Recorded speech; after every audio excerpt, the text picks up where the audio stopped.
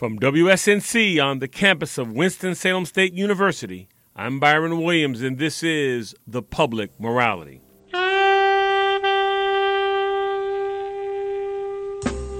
Today on The Public Morality, we'll speak with economist Dean Baker from the Center for Economic and Policy Research about the economy and the 2016 presidential campaign. After that, Amy Traub from the Demos Institute in New York City will join us to discuss paid family leave. And political commentator Joe Tuman returns for a political recap, coming up on The Public Morality.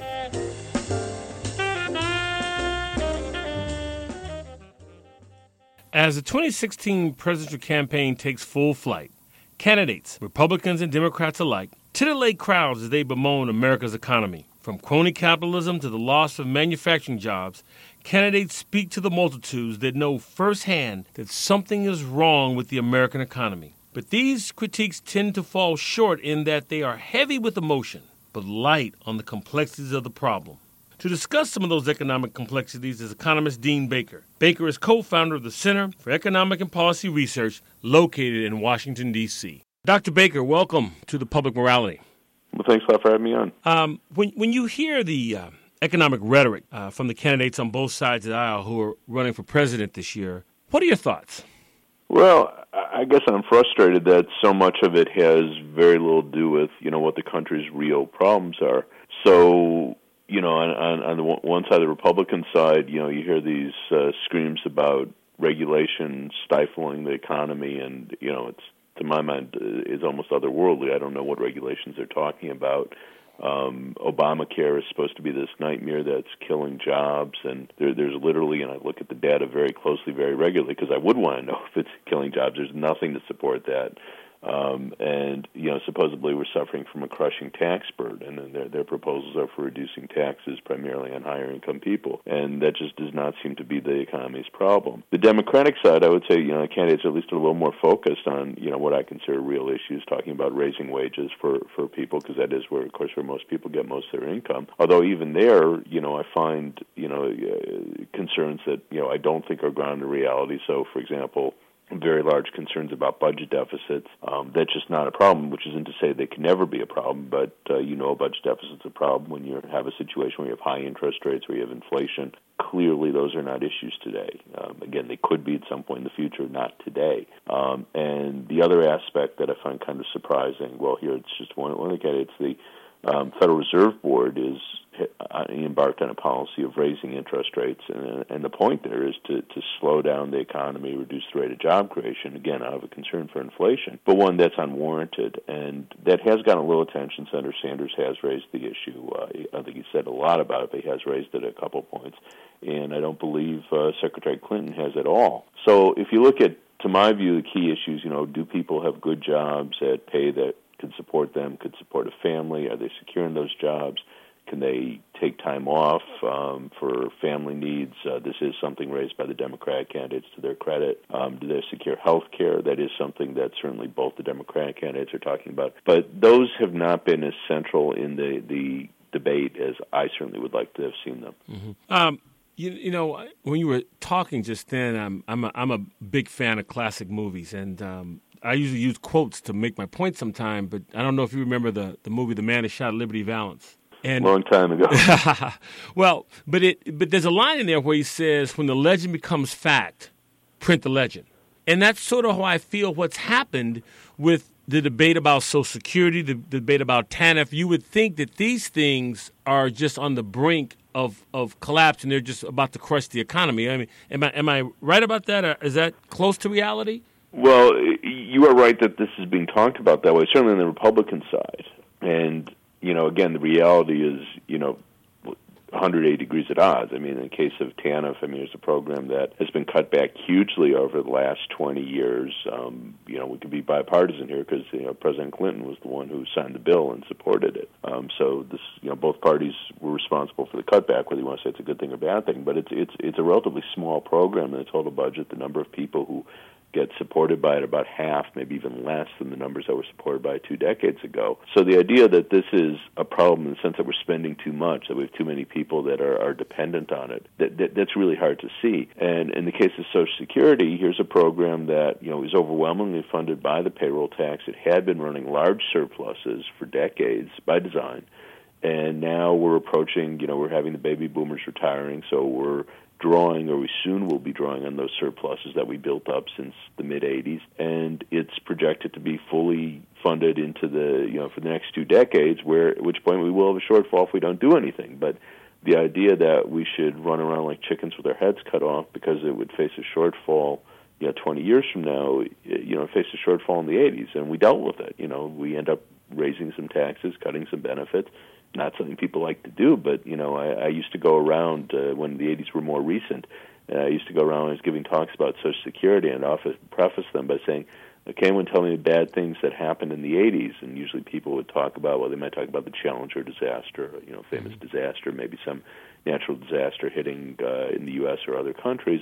Some people would jokingly say, "Oh, their team lost the Super Bowl" or something. I never once had anyone say the Social Security tax increases in the 1980s were a bad thing that happened, which isn't to say at the time they didn't think they were a bad thing, but, a few years later, no one even remembered them or didn't remember them that they were something really bad.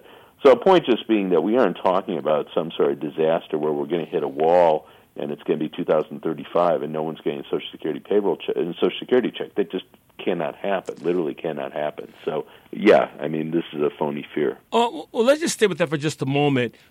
Let's just if we can put some real numbers to it. What would say an increase in the payroll tax? What would that look like to each American? To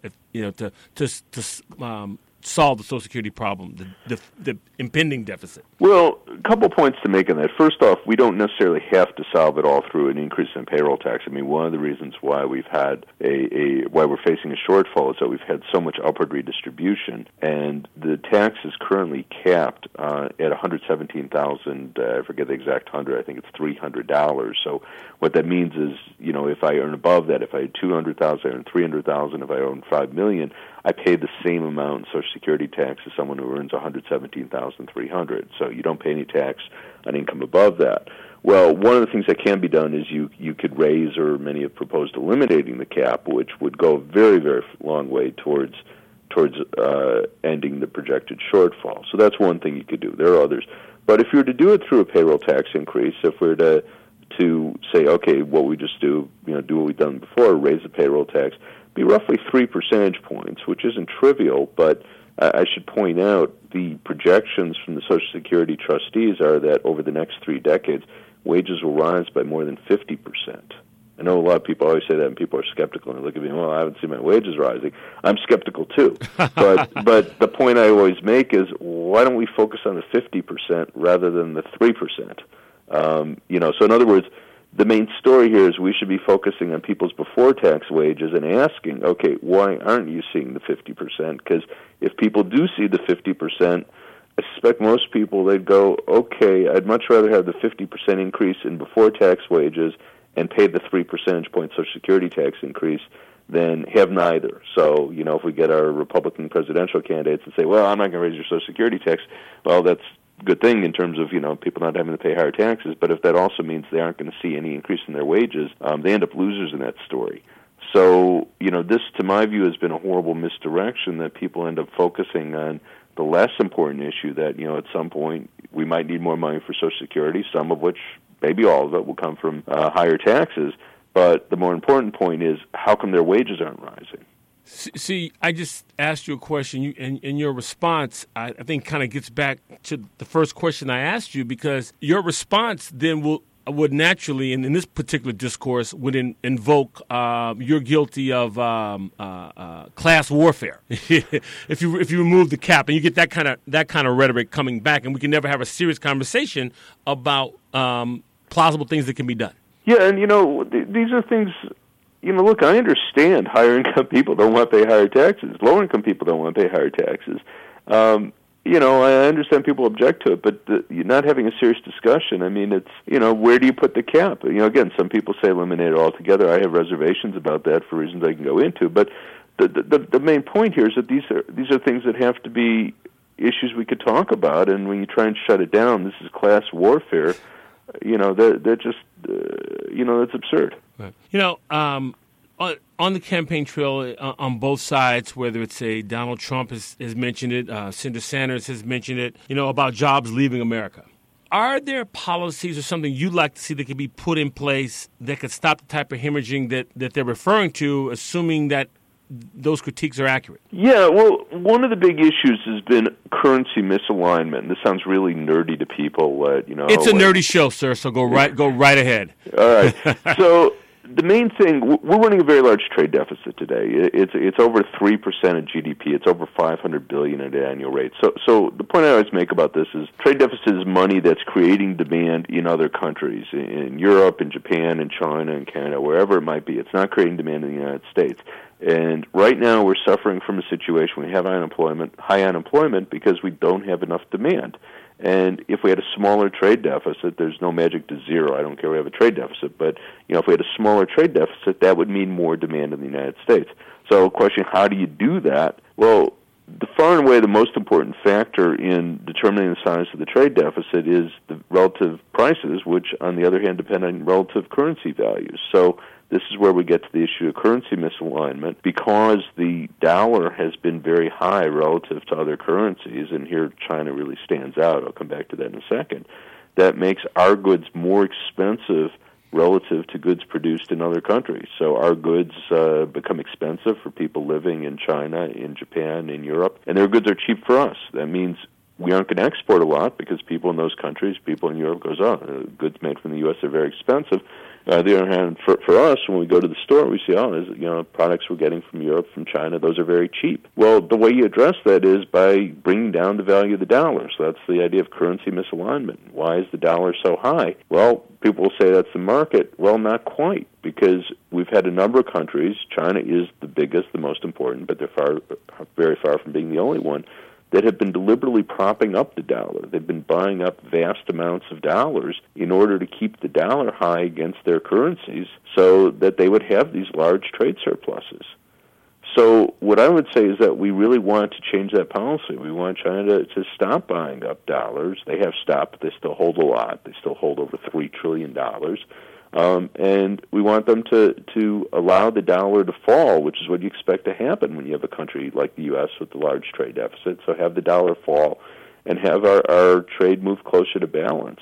So what I would argue is we should be looking to have a currency policy where we bring down the dollar against the value of other currencies, most importantly China, but others as well, and that will move us closer to balanced trade, which I think would be hugely important for workers.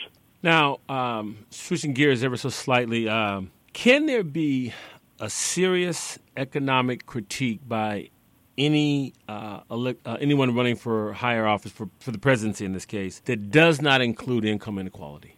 It's hard for me to envision someone not talking about it. I mean, it's a real problem. Now, what your answer is, I mean, there's all sorts of different answers. I know conservative economists who would give very different answers than I would. But to say that it's not an issue, it's not something we should concern ourselves with, I think is a little hard to imagine. Now, I know some conservative economists who go, well, that's unfortunate. I mean, I don't think many people will say they think it's a good thing that people are poor. But, I'd say it's unfortunate, but the issue is that, they don't have the right skills. That, we'd like people to have more money, but they're going to have better skills so that, people willing to pay them more. It's an argument. I think there's always some truth to it. It's not zero true. You take the poorest person and go, okay, suppose they'd been through med school. Well, then they'd probably have more money. Right. And the reasons why they weren't through med school, let's talk about that.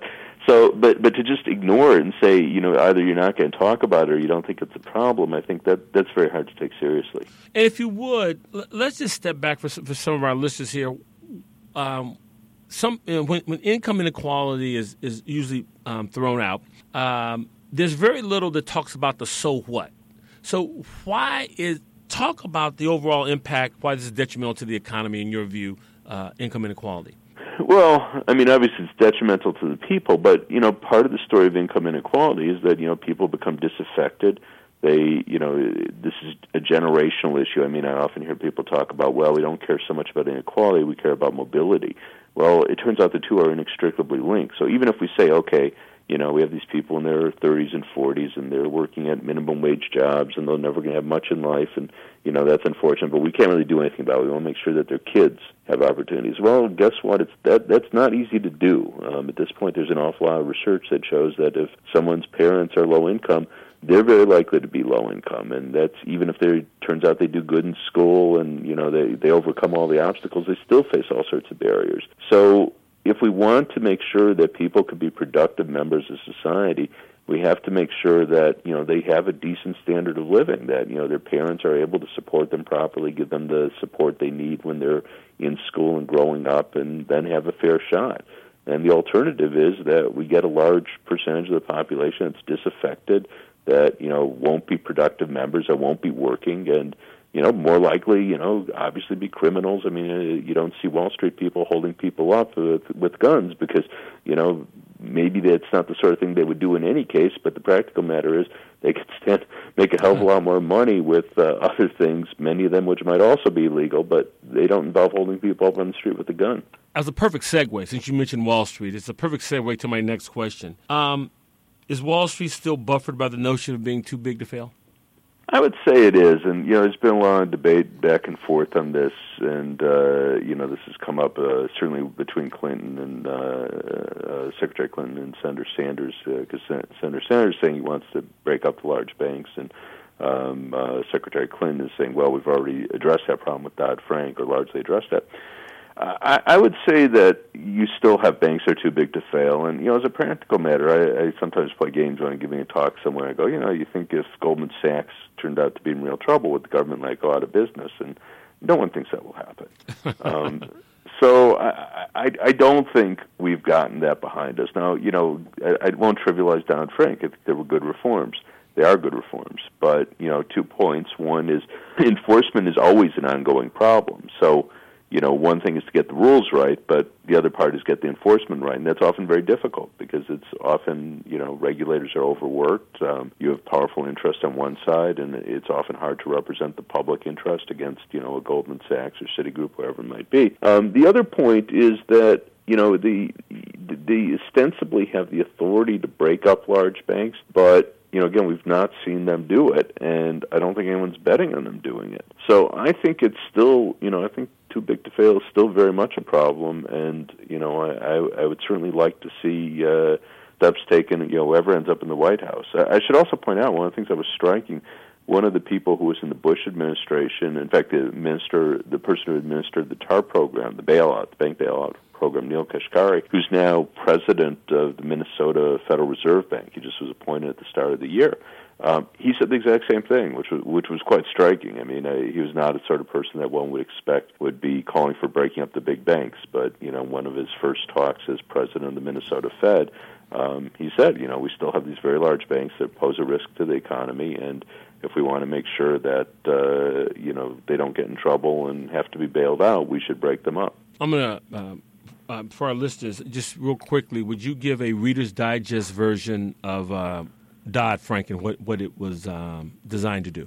Yeah, so Dodd-Frank was the financial reform bill that came out of the crisis. This was, Dodd, of course, was head of the Senate Finance Committee and Senate Banking Committee, and Barney Frank was the representative, was head of the House Financial Services Committee. And this was designed to prevent the sort of abuses that we saw leading up to the financial crisis. And it certainly puts in place a considerably better regulatory structure than we had previously. So among other things, it can require banks to hold more capital, point being that capital is their own reserves. If they lose money, it's their own money. One of the problems in the financial crisis was that you had the banks that went under, like Lehman and Bear Stearns. Well, Bear Stearns was rescued, but would have gone under. They had very little of their own capital, so when they began to take losses, they were quickly in a situation where they were unable to pay off all of their creditors. So if you have a lot of capital, and let's say you're sitting, let's say a Lehman, I'm throwing out numbers without knowing exactly what they were at the time. Let's say they had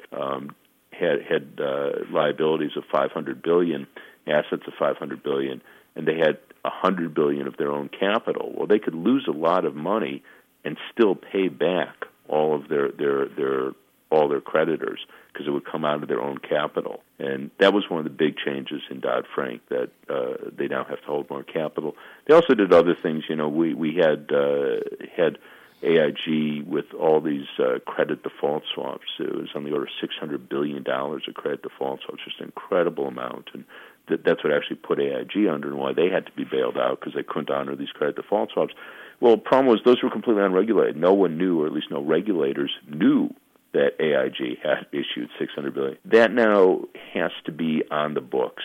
So in most cases, I'm not going to say there aren't ways around this, but in most cases, if you have a company like AIG or whoever it might be that are issuing derivatives, credit default swaps or other types of derivatives, those have to be somewhere visible. They always have to go through clearinghouses or go on exchanges, so there'll be public records of that, so the regulators will know what sort of commitments they've made. So there's a long, long list of other changes, which, I'd bore people to death, and I, in any case, couldn't list them all. But, basically it was sort of good housekeeping for the financial sector is how I think of it. Oh, okay. Well, we're going to stay on the same vein, though. Senator Sanders, one of the things that he has talked about is bringing back Glass-Steagall. A, would that make a difference? And B, also give us another Reader's Digest version of what Glass-Steagall was. Well, let me do B first. All right, do B. Glass-Steagall, this is the Depression-era legislation, so that was their financial reform coming out of the crash, the banking crisis that led to the Great Depression. And what that sought to address was the problem where you had investment banks. These are banks that will underwrite corporate bonds, corporate stock issues, in other ways take positions in companies that would underwrite those. And commercial banks, which are, where we go with our saving account or checking account, where we go if we want to get a mortgage. And Glass-Steagall required those to be kept strictly separate. So if you want to be an investment bank and you want to engage in this more risky activity of underwriting stock issues, bond issues, go ahead and do it.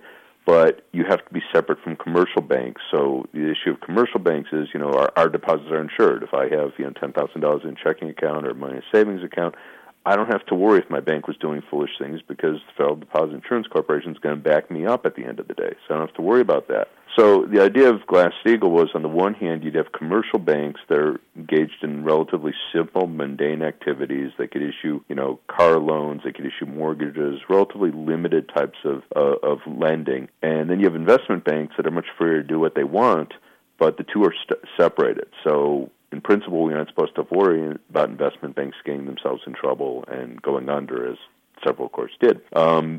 Glass-Steagall's repealed in the Clinton administration. I believe it was 1999. They passed the repeal. So that allowed, banks, investment banks, and commercial banks to merge. Citigroup was the most obvious, where they just basically combined several commercial banks and investment banks. The others did that to a lesser extent. And what Senator Sanders is proposing is to bring back Glass-Steagall, bring back the separation. I'm inclined to agree that would be a good thing. Now, there was a step in that direction in the Dodd-Frank bill. They inserted what was called the Volcker Rule after the former Paul Volcker, head of the Federal Reserve Board. And that said that if you take government-guaranteed deposits, you're basically not allowed to hold positions in companies. So you aren't basically allowed to do what investment banks do. So it wasn't a strict prohibition on being an investment bank, but you can't hold positions in companies as investment banks might do. You can't hold stock. That's when I say positions. That's what I'm referring to. Mm-hmm. That was a good thing, and it has been somewhat effective as best I could tell. What I worry about is going forward. This gets back to the enforcement issue. People on Wall Street naturally are very clever, and they have a lot of money at stake in finding ways around a regulation like the Volcker Rule. So I worry that even though it seems to be relatively effective, insofar as, I've looked at what it's done, in 2014, 2015 into this year, if we go 10 years out, I wouldn't count on it still being as effective. So I like the idea of having the strict separation that you have in Glass-Steagall. And frankly, I don't see an argument against it in that. I don't see what the downside is. What's going to happen to, our investment banks did perfectly well as investment banks when they were separated from commercial banks and vice versa. So I don't see, to me, it looks like you're taking a needless risk by allowing investment banks to merge with commercial banks. Sticking with questions with the economy, we're talking with Dr. Dean Baker. What is the actual relationship between the health of the economy and the nightly Dow Jones Industrial Average report? Very, very little. And that's for two reasons. One is that even in principle, stocks are not supposed to be a measure of the economy. They're supposed to be a measure of corporate profits. So if something happens that, it ends up being the case, let's say, workers, big unionizing drive fails, we'll say it's in a major industry, in the airplane industry, whatever it might be. Well, we'd expect those company stocks to go up because, the unions probably will get higher wages for their workers. At least that's what that's what they're hoping. That's what the workers are hoping. So lower wages for workers means higher profits, higher stock prices. Well, that's not good for the workers. So even in principle, it's not supposed to be a measure of the economy. It's a measure of future corporate profits. Those can go together. I mean, suppose, things look good, the economy's growing rapidly, wages are rising, but so are profits. Okay, then the market will rise, and that will mean that, it's good for everyone. But you can certainly have profits rise at the expense of wages, which obviously is good if you own a lot of stock, but it's not good for workers. So it's not even in principle supposed to be an economic measure. It measures profits, future profits.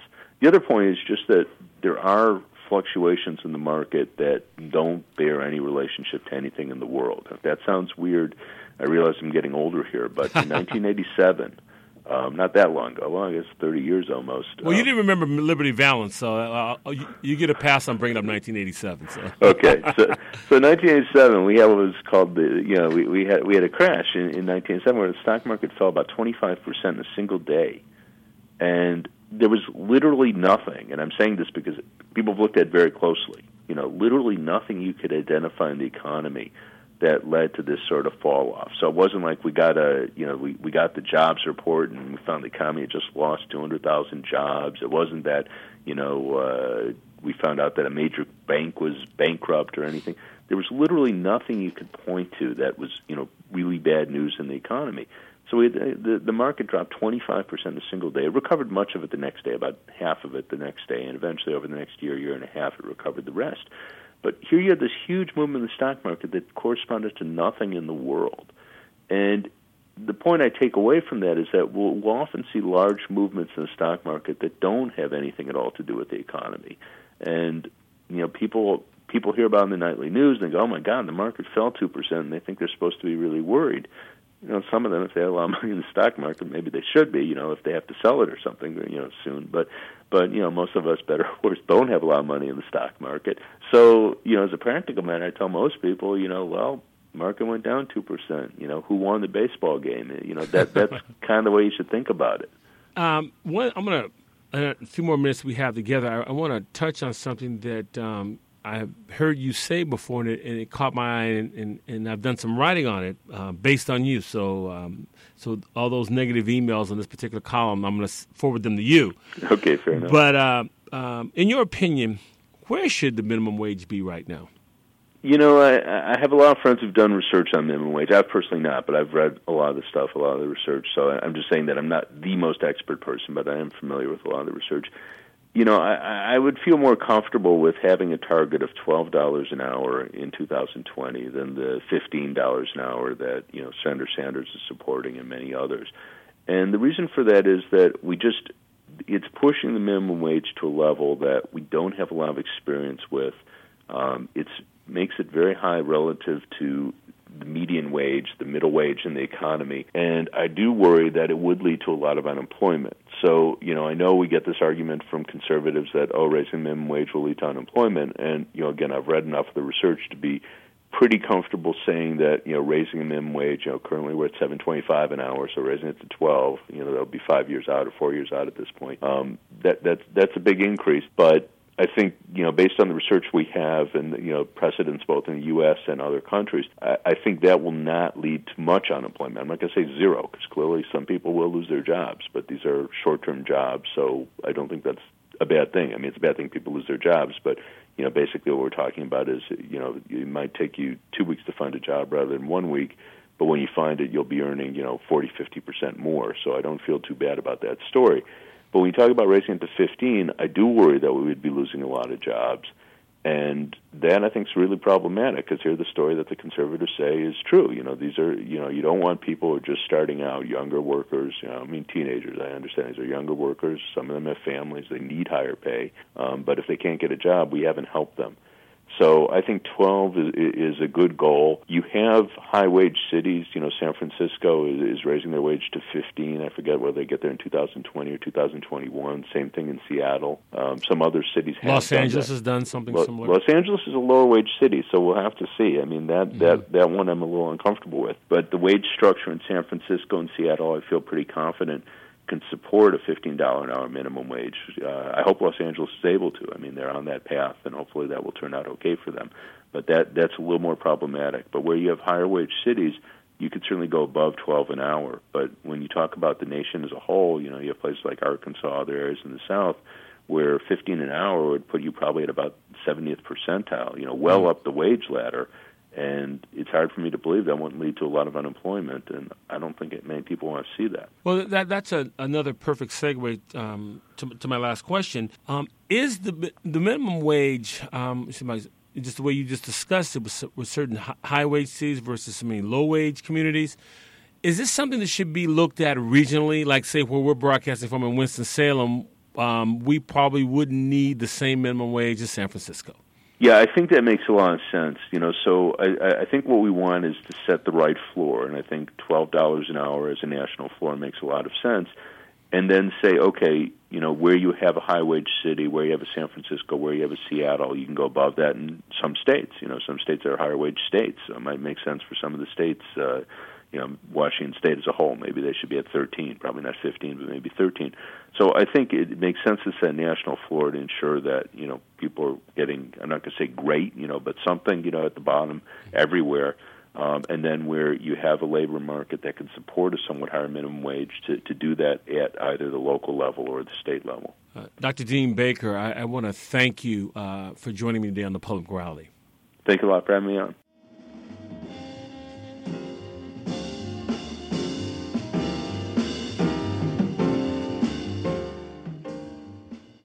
If you take your cues from sound bites, you might come to the conclusion that paid family leave is but another attempt by liberals to provide people, in this case women, with more free stuff. But it is much more than that. It is a comprehensive policy that has demonstrated amazing benefits in every state where it is currently implemented. Moreover, it has the support of an overwhelming number of Americans. To discuss paid family leave is Amy Traub, a senior policy analyst at the Demos Institute in New York City. Amy Traub, welcome to the Public Morality. I'm happy to be here, Byron. Well, it's good. It's great to have you again. Let's begin with you explaining what paid family leave actually means and what will it actually do. Certainly. In nearly every country on Earth, so that's all of Europe, Asia, Africa, most of South America, and the Pacific Islands, countries guarantee new mothers some paid time away from work after they have a baby. Most countries also guarantee new fathers paid time off work. And lots of nations have laws ensuring that if you have a close relative that's injured or very ill, you can get paid time off the job to take care of them or just be by their side. That's paid family leave. It's the chance to be present for your loved ones in some of life's most important moments without worrying that you're going to lose a paycheck. The rest of the world has it, but the United States does not. So now, as you well know, probably the primary criticism is that it's a job killer. How do you respond to that charge? I love to unpack that logic a little bit because it's essentially saying if no one ever has a baby that needs someone to love it, if no one ever gets sick and needs care, if no one cared about being next to their parent when they draw their last breath, then we could have more jobs. It's really a barbaric thing to say when you think about it, and it's not even true. Competitive, flourishing economies across the world are providing paid family leave. And here in the U.S., we have 3 states that have established paid family leave programs, California, New Jersey, and Rhode Island. Those programs have been studied, and there is not a big negative impact on job creation or on hiring. Businesses overwhelmingly report that it's really actually had a minimal impact on their operations. And some companies say it helped them to boost employee morale and productivity. On top of that, we're seeing today a lot of the nation's most dynamic businesses, companies like Facebook and Netflix and Amazon, expand and enhance the paid leave benefits that they offer their employees.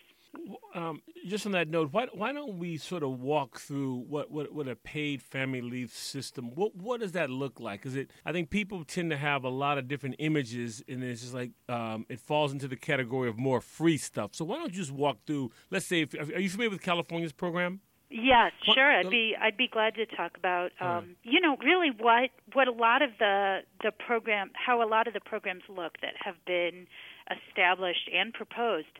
Often it is a system where employees pay a small weekly payroll tax to support the program. So it's often something like 40 or 50 cents a week that every employee pays. And then when you need paid family leave, you can tap into that insurance and get a portion of your typical weekly pay for weeks when you are on leave. And the reasons that people are able to take leave, typically it's for a new child, whether that's a newly adopted child, a new baby, a new foster child, and to be with a close relative or loved one who is sick or injured. So that could be taking care of a parent or a spouse or a sibling or a child who's sick. So the way this works, this would be the way it would work is something very, very akin to, say, unemployment insurance. Would that be? Yes, very similar. Now, one thing to clarify is that in the U.S. we have the Family and Medical Leave Act, which provides unpaid leave to people who work for large employers. But it doesn't cover everyone, and it is unpaid. So in the states that have set up a system, it provides at least partial replacement pay, and a lot of people are able to take it who otherwise couldn't afford to take unpaid leave. Now, what I wanted to touch on was I recall when President Obama mentioned this at the last State of the Union. It was Democrats who largely applauded it, and Republicans largely sat on their hands. But isn't this something that's supported by a large number of Americans? Yeah, it seems like everything in Washington these days is a divisive issue, whether it should be or not.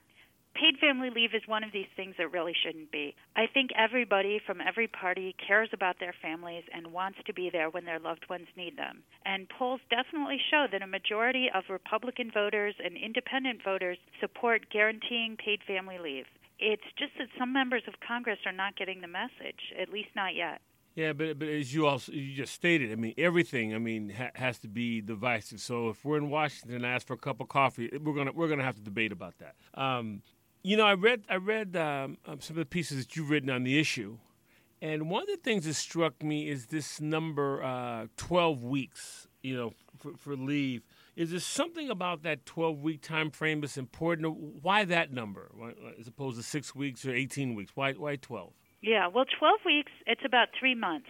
And when you're talking about a new baby, that's enough time to establish breastfeeding, which has a lot of lifelong health benefits for infants.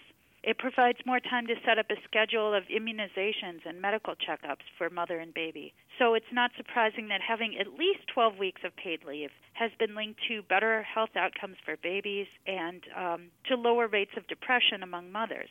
And then we've also seen evidence that fathers who take substantial amounts of leave when their babies are born remain more involved throughout their children's lives, or at least their childhoods.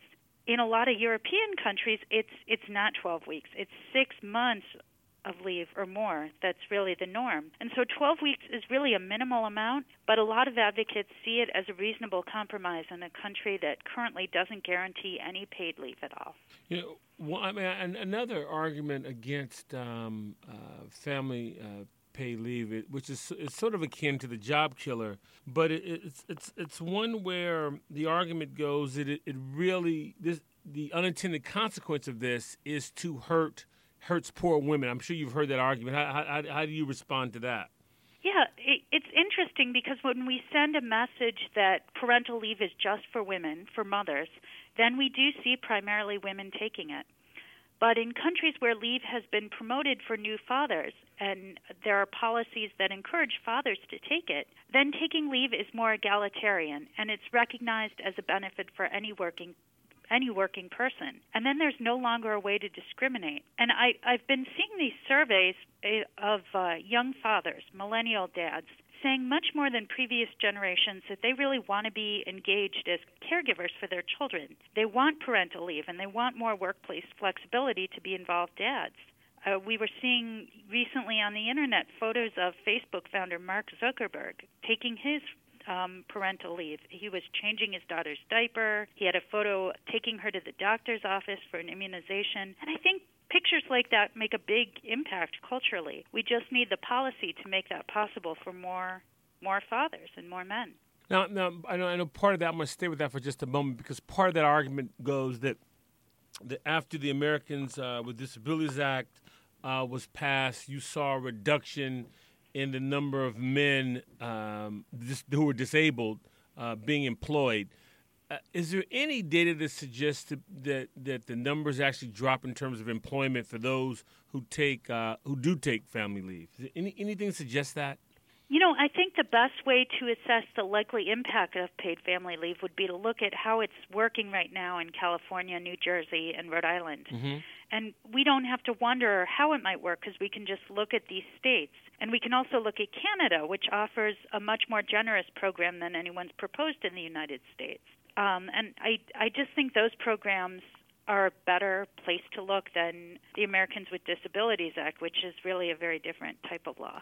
And just to reiterate, I mean, in California, New Jersey, Rhode Island, I mean, there's nothing that shows any kind of detrimental economic impact, right? There has not been evidence of a detrimental economic impact. Mm-hmm.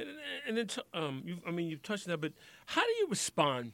And you sort of touched on this earlier, but I want to come back to it if you don't mind. Sure. How do you respond to the person who says, I don't have children. Why should I subsidize others who are making a personal choice? Yeah, I'm really glad you asked that question, because paid family leave is so popular, but then we do hear exactly that objection sometimes. And I think it comes from the focus on bonding with a new baby, which is an important use for paid family leave, but the truth is, in most of the state and federal proposals out there, paid leave is also something that can be used by any working person who's caring for a family member who's injured or ill.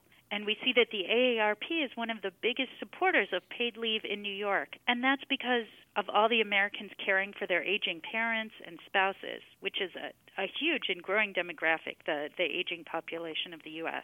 So to somebody who objects to paid leave, I'd say maybe you aren't expecting a baby now. But if you have an aging parent who may someday need your support, or a spouse who might require care to recuperate from a sudden illness, you will benefit if you have access to paid leave.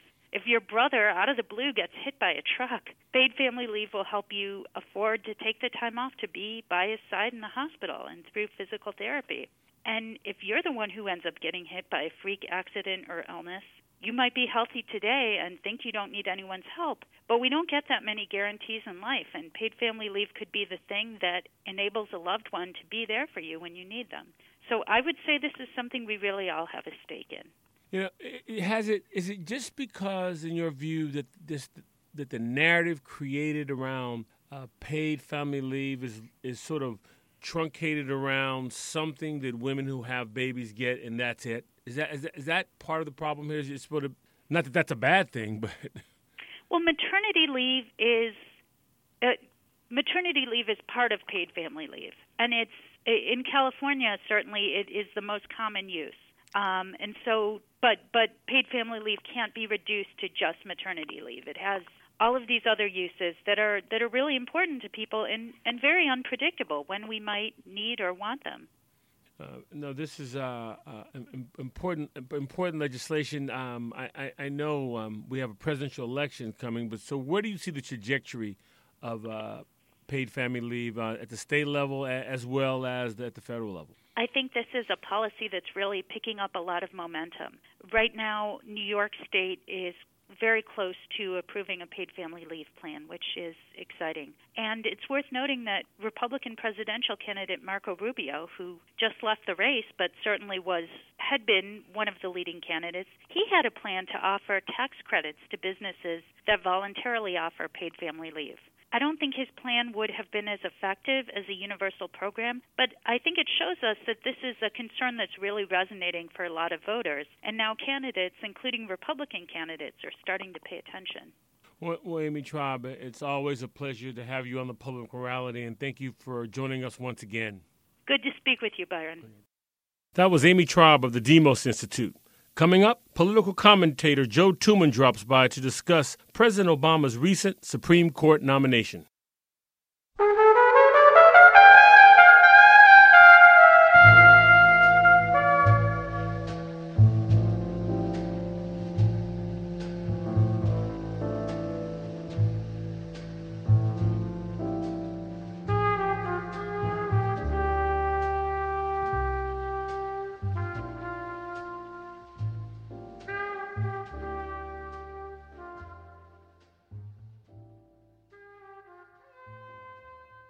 Happy to have Joe Tuman return to provide us with political analysis of the nomination of Judge Merrick Garland to the Supreme Court. Joe Tuman, welcome back to the Public Morality. Thanks so much for having me. Always a pleasure. It's great to have you. As we talked the last time you were on, I said we wanted to have you back to just get some periodic political analysis. And so a couple things happened this week that seemed worthy of a brief discussion. Yeah. And I want to begin by acknowledging the first time that you were on the Public Morality, without calling his name, you told our listeners that Merrick Garland would be President Obama's choice to the Supreme Court. So now that we've established that you're clairvoyant, at least on the Public Morality, that's our story. We're sticking with it. Was this a good selection, a safe selection, a political selection, or all of the above? I think it was a little bit of all of the above. There's no question that the president wanted to and needed to make a choice by picking this particular individual. He was picking someone who, as I think we talked about before in the profile of someone who might get through, was someone who had been confirmed before, someone who had achieved a level of Republican support in the past, and someone who generally is regarded as a centrist. And more importantly than being a centrist, was someone who was perceived to be an individual who might play the role of being a unifier on the big court, on the Supreme Court, the sort of role that Justice Kennedy plays now as well. And having someone like that who could sort of help to forge majorities is always useful. And I think that those are the reasons that the president put Garland's name forward. But at the same time, it's been disappointing, really, to see the Senate Republicans, just refusing to hear or hold hearings at all on this. In my perspective, from my perspective as someone who teaches constitutional law, there's no rule about how they're supposed to vote. I mean, that's entirely up to them. But advise and consent, Article 2, Section 2 of the Constitution, has always been interpreted to be go through the process. And you're not advising or giving consent or not giving consent when you refuse to play at all. It's ironic to me, Brian, let me put this a different way, that the person we're replacing on the court, Justice Scalia, who was someone who was such a stickler for not reading words into the Constitution that aren't there, would now be faced with, for his successor, with the Republican Senate that believes that advise and consent means only when your own party is in control of the White House will you advise and consent. I mean, that's not in the Constitution either. And that seems to be their perspective. I find it to be a terrible irony that they're replacing Justice Scalia with logic like that. Talk to me, if you will, about first of all the ramifications of proceeding like this. I mean, the Republican Senate proceeding in this manner, and what does that do to the body politic as a whole? Well, it in some ways, it continues something that has really been bad for several years. I mean, we're focused right now on judicial appointments and at the Supreme Court level, but the truth is there's a backlog of lower federal court judicial appointments as well that have not been filled for all manners of reasons, mostly because Republicans were stalling on the process because they didn't want to play ball, or oftentimes what will happen in these situations is in order to enable the process, they demand concessions politically from somewhere else, and so deals will be made. To give you an example of that, I went to law school at Boalt Hall, which is a UC Berkeley school, and one of my favorite professors there was Willie Fletcher, who was a great person. And Professor Fletcher's mother was a judge on the Ninth Circuit Court of Appeals, perceived by conservatives to be very liberal in her positions. And Willie Fletcher himself had been nominated for a seat on, I believe, on the Ninth Circuit several times, but it never seemed that it was going to go forward until a deal was made. Like I said, they extract concessions, and his mother agreed to resign, and then they put his name forward to go forward. And so it's always something for something. And so in that context, to look now at them playing these kinds of games, it's not really that unusual. It's unfortunate. It does feel to me, as an observer to this process, though, in terms of how this affects the body politic. I mean, I don't want to make this exclusively about the question of race, but this president in particular seems to have gotten more than his share of this, and just such negative response from the people in the Congress generally and in the Senate in particular, that you wonder if this would have happened to somebody else. And it's been very disappointing, frankly, to see this. It's not healthy. I think that this sort of behavior on their part is maybe something they'll pay a price for in November, because it tends to echo some of the negative tone of the presidential campaign on the Republican side right now. And, people pay attention to this.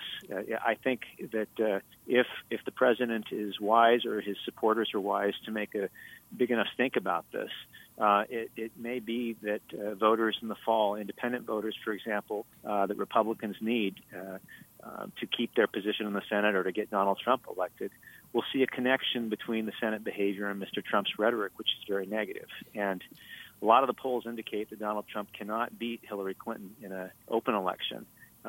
It's quite possible the Senate, the Republicans could lose control of the Senate, and this might be one of the reasons that they do. Well, now, if Senate Majority Leader Mitch McConnell was sitting here right now, he would probably say to you, I'm only doing what Harry Reid, Pat Leahy, Vice President Joe Biden, and the president himself has done in previous judicial nominations to the Supreme Court. How would you respond to that? Well, I don't think that's especially accurate.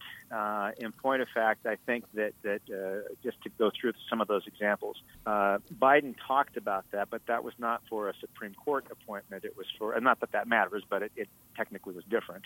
It was for another federal court appointment, and it was something he said as an offhand comment. It wasn't behavior he was modeling necessarily at the time. I don't dispute that both parties have played games to some extent on this, but refusing to hold hearings, which is where I started this, as opposed to you get into the process of hearings, they ask negative questions, and they end up voting against your candidate, right, which is the more typical way of doing this, or stalling the process. I don't think that's something that you can say has been a historical practice of the Democratic Party. This party just really seems, forgive my language, hell-bent on not allowing a president who is still president to do his constitutional duty and send up names, for this. The president doesn't get to appoint a Supreme Court justice or a judge. The president submits a nomination. And the way the process is supposed to work, then the Senate, under advice and consent, holds hearings and considers it. And what we have now, as I said, is a Senate Republican group that refuses to do the minimum, the process. They're just, their version, like I said, of advice and consent is we refuse to do anything until this president is gone. And as I said before, if the framers were here, because you were asking me if Mitch McConnell is here, I'll counter you this way. If the framers of the Constitution were here, I think they would be stunned to see a Republican Party that believes that advice and consent, only, as I said, only applies when your party's person is in the White House. Then we'll play ball, but otherwise we refuse to do our constitutional responsibilities. Not healthy at all. It's the wrong way to go about this, and frankly, even if Democrats have participated in this, perhaps in other kinds of court appointments before, not the Supreme Court, this kind of behavior now is just going to invite payback later. It's a vicious cycle. If you want to show bipartisan spirit and that you're responsible about doing your job, then do the job. Otherwise, this becomes an endless cycle. As you were talking, I was wondering, and I know I'm asking you to speculate now, but for the political gamesmanship that you touched on earlier, would it have been easier had President Obama, say, nominated someone from the infamous Ninth Circuit, I mean, emphasis in Senate speak, Republican Senate speak. See, someone from the Ninth Circuit who they would say is out of the mainstream, have the hearings, give them an up or down vote, and just say and vote them down, as opposed to someone like Judge Garland, who if he appears before the Senate hearings, will probably look very well and probably raise questions on the why is this person not being nominated. Do you think that there's something to that? Well, possibly. I mean, there is a school of thought out here. I didn't propose this, so I'm borrowing what I've heard from a colleague who teaches at a law school here locally. That's all we do around here at the Public Rally. We just borrow stuff, so you fit right in. So, I'll paraphrase what others have suggested who know the judge in this particular case, and that is that given his age, of all things, that he was a safe choice to put forward, and given that he was a centrist, because, of course, once you go through the process and either they don't do hearings or they reject you, let's say, you're not going to put that person's name up again, right? And so sacrificing him now means, if they held hearings, I suppose, the likelihood, there is no likelihood he would be nominated again, obviously enough. And if Mrs. Clinton wins the White House, which is a distinct possibility, the likelihood then in terms of if this seat is still open, would be that Republicans, if they're still in control of the Senate, will be faced with a much more, I won't say a much more liberal, I'll just say with another candidate who is probably very much more in line with the thinking of Mrs. Clinton if she's the new president, which means, you've got somebody now, if you're a Republican, who's probably closer to your perspectives on a lot of issues. You can grandstand and refuse to confirm now, or you can wait and see. And if Hillary Clinton wins the White House, you might be faced with someone that you'll have real issues with ideologically.